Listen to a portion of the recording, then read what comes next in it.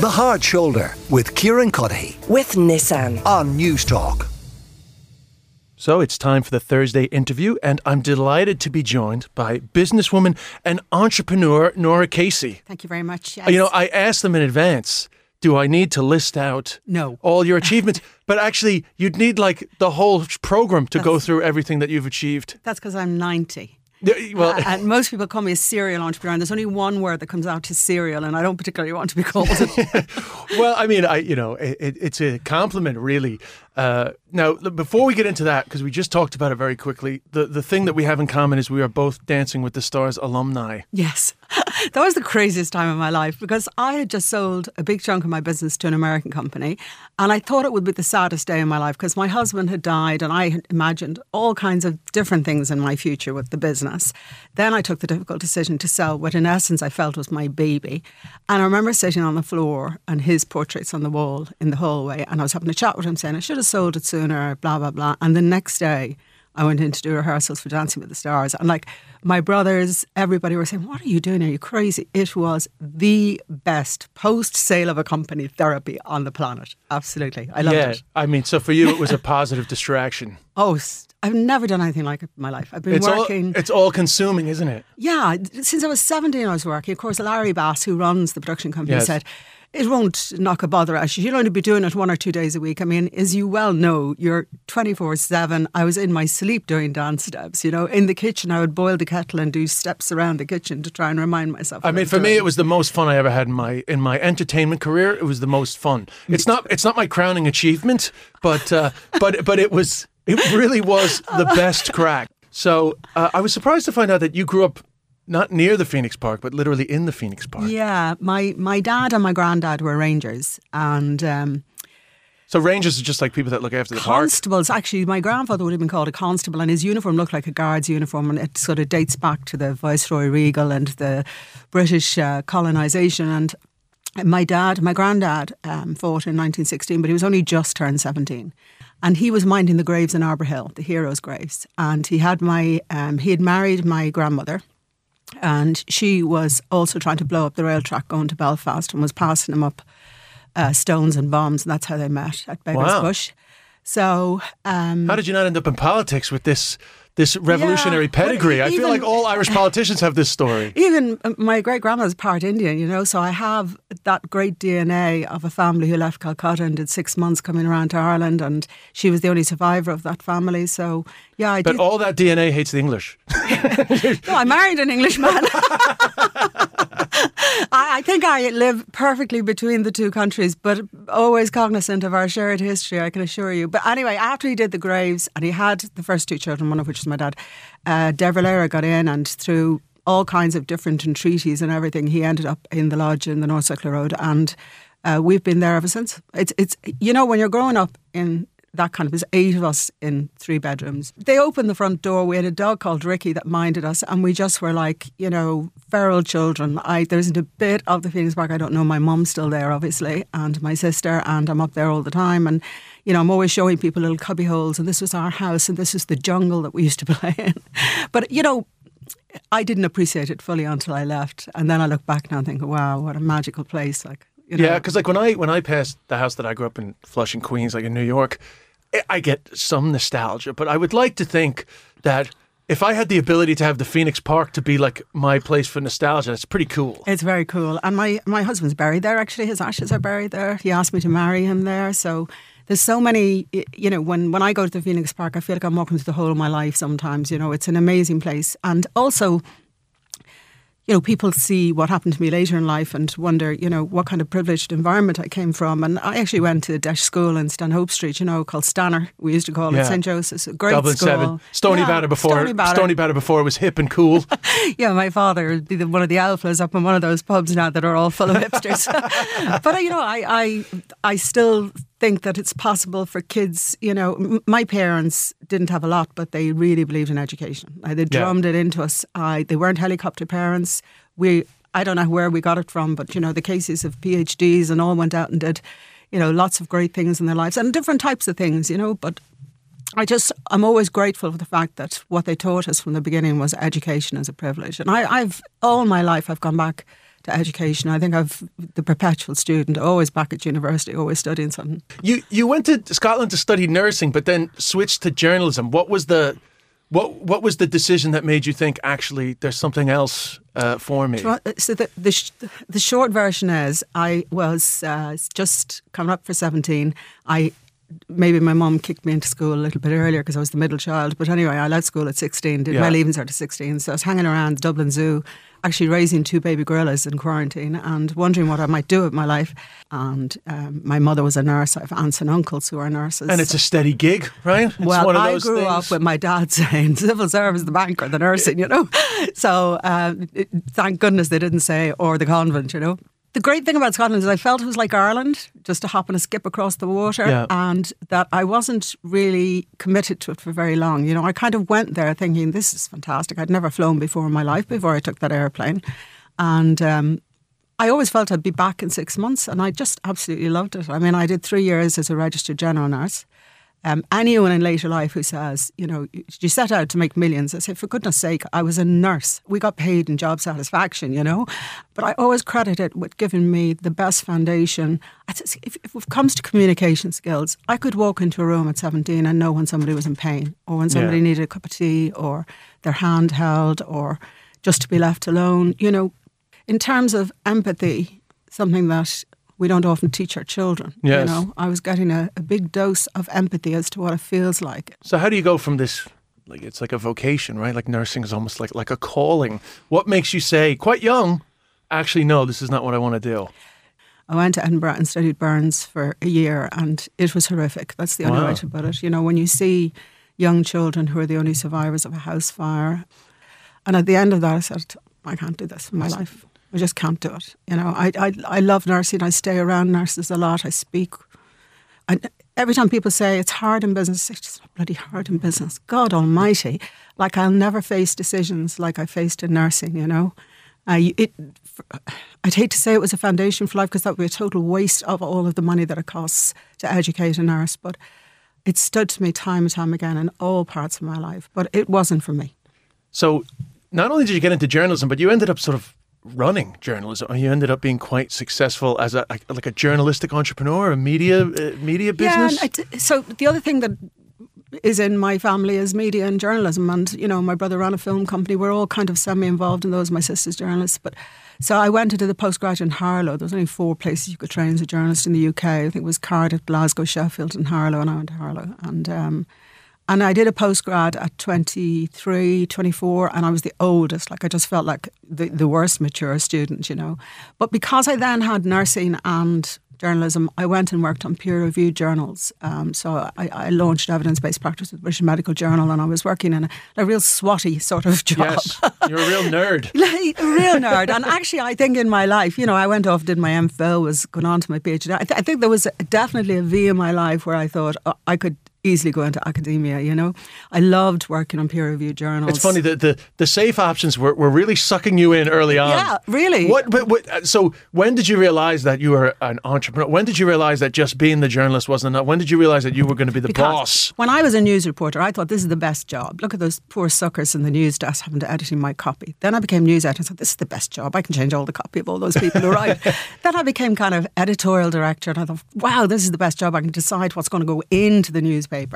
And then I became editor and said, I'm never looking back, this is it. And then finally, they made me CEO. Now, firstly, I was the worst CEO. Somebody once asked me in the last 6 months, a podcast on who's your worst boss. It was me. The staff nearly had a riot because I wouldn't make a decision. They used to say Nora's indecision is final. They'd slag me about it, and I wouldn't make a decision to save my life. And I took myself off to Ashridge Management College, and I learned about how to be a CEO. I'm an lifelong. I did 2 years strategic management and then advanced strategic. Anyway, I learned all of the books, all of the strategies, all of the formulas, all of the book learning, and then I realised that was probably the best job, because not only was I overseeing everything. I had this great excitement about launching new things or acquiring new things, and it was never the money. It still isn't. I never take money out of the business. I work in philanthropy a lot. I'm totally disinterested. Myself and Dara live in a 2-bed house. Like, I'm totally disinterested in money or any of the trappings or what it might give me. But it's great to be disinterested in it when you have it, though. Well, I didn't have it. To be disinterested. Sorry, I didn't have it for a lot of my life because I guess all of the way through my 20s. As most people know who are listening to this, I was with a man who was violent and abusive towards me, and I had absolutely no money when I left him. And, by the way, zero confidence, hence how at 30 they were calling me the person who never made a decision, because the woman you see in front of you is not the woman who left that marriage. I married him in my early 20s. I had no confidence whatsoever. So I would say it's quite extraordinary that somebody like me ends up doing something like I've done. Yes. But I know that the day that changed my life was the day I left that marriage. That's the hardest thing to say, because I'd love to say it was all my education and, my true grit and everything. It was out of something really dark that gave me that strength to say, that's never going to happen to me again. I'm not going to allow anybody to own me financially. I'm going to make my own money. I'm going to make my own decisions. I'm going to own my own life. And at the time I was homeless. I had a small bag. I had a tatty, rundown car. I had nothing to my name. I was literally homeless for months, sleeping on people's sofas. I stayed at the Ibis at Heathrow, never told my employer. And I was CEO at the time. Oh, you were CEO at the time that happened? Yeah. And at that time, what services were you able to... None. There was no such thing.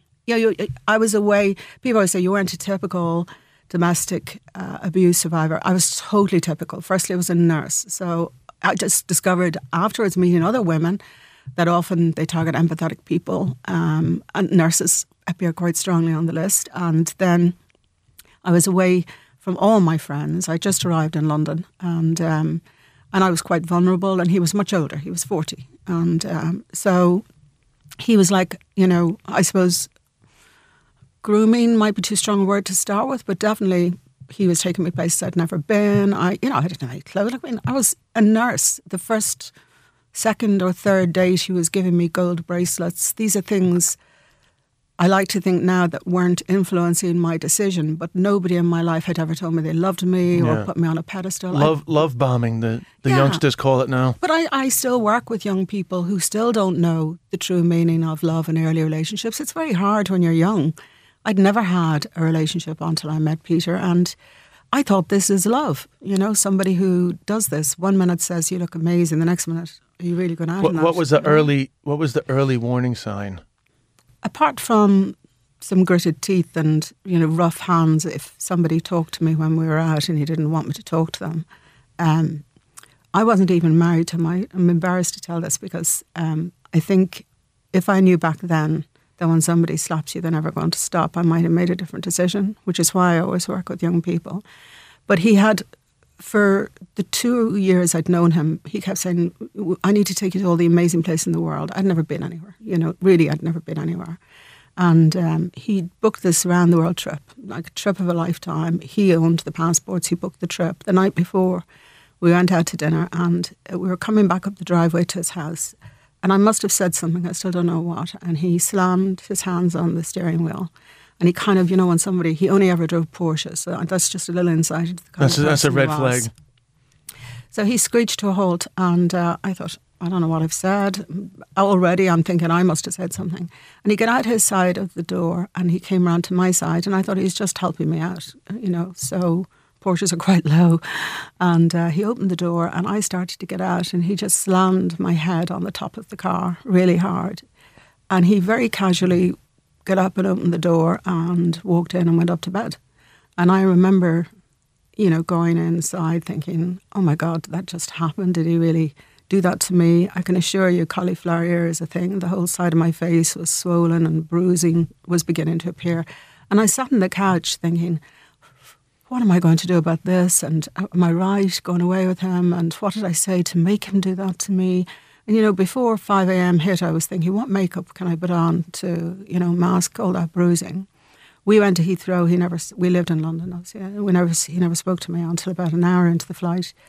And he leaned over and he touched the side of my face, which was seriously swollen and bruised, and he was crying. And he kept saying, I'm so sorry, I'll never do that again. You know, I was stressed and work and everything was on top of me. I'll never do that again. And I wanted to believe him. You know, I so much of me wanted to think, of course he won't do it again. I mean, that was just a complete aberration. Oh, look, you know, we got married and I'd say pretty soon afterwards, the violence happened. I tried to blot out a lot of them. The worst was probably the one that stays in my mind because it's when I decided to leave him. And we'd been at a friend's house and he was drinking and he was driving and I wouldn't get into the car with him. And I said, I'll walk home. And he was in a rage and he went off. And when I came home, I didn't have keys. So I knocked on the door and he was obviously asleep. I was ringing the doorbell. I was ringing the phone. He wasn't answering. Probably went on for about 20 minutes and maybe I was knocking harder and harder during that time. And he came to the door and he just grabbed me by the hair and he hauled me into the hallway. There was quite a large hallway.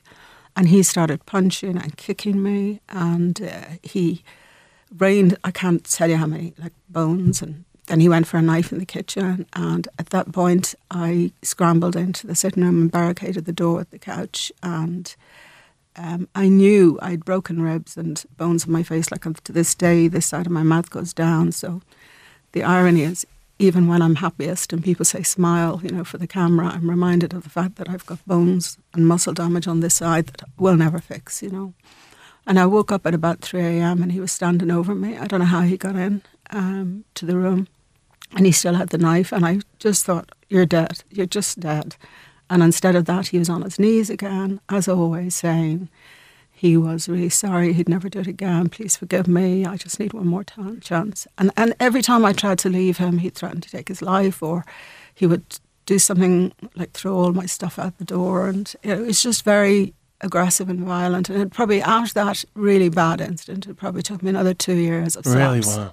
So, because we're running out of time, not that I wouldn't talk about this for another hour, what do you think is the most important thing to put out there for anyone who's starting to see the warning signs?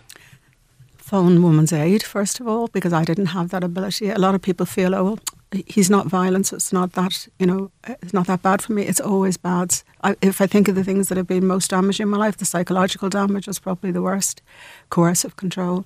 And secondly, tell somebody. My life changed because I told my mom, who's an amazing person. But if you don't have a Mags Casey to help you, she saw him slapping me about a week before I left him, and she said, your brothers will spend life in prison for murdering him if you don't leave him. And it just gave me the strength to pack a small bag and leave him. So I'd say tell somebody that you trust. And plus, your evidence that even though it feels like your life, I guess you feel like you can't leave, your evidence that once you free yourself, the sky's the limit. Look, honestly, what happened to me afterwards, I met my lovely Richard, the love of my life. I know he's passed away, but my God, you know, most people don't go through their lives knowing somebody that they love, you know, and he was definitely the absolute love of my life. And I'm always grateful that I had that time with him. I have a beautiful son, an amazing son, Dara, who's 24, doing his master's. I hope he's doing his master's today in archaeology. I went on to own businesses, to launch businesses. More importantly, I went on to give back, you know. That's the best part of my life now, is that I got to do the Magdalene survivors and the documentaries with them and the domestic violence documentary. Like, I'm at a stage in my life when I look back and think, I did something really bad. And just take it that if a teacher says, you're never going to amount to much, you carry that with you for the whole of your life. I carried 9 years of a bad marriage. So It was a big motivation for me to get myself organised and to feel that I was going to stand on my own 2 feet. And I had, you know, so far, a hugely successful life, you know, despite being a survivor of domestic violence. Well, it's a great message. We have to go, sadly. I don't like ending this conversation, but it was great to chat to you. And thank you so much for joining us, Nora Casey, with such a powerful message. That is the end of the show. Sadly, we have to go. I've really enjoyed my day. Thanks for having me. Thanks to the producers. Off the Ball is next.